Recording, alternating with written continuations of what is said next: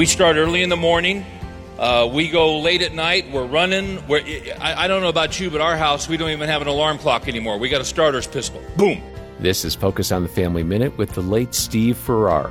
We come out of the blocks. We're running, we're gunning, we're emailing, we're faxing, we're paging, we're doing all that. We live very, very rapid lives.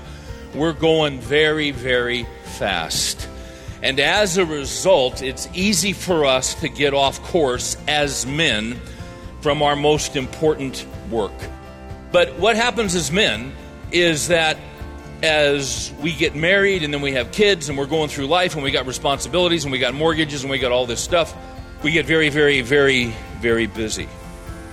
And we are told that our careers and our work is the most important thing that we do. More wisdom from Steve at FamilyMinute.org.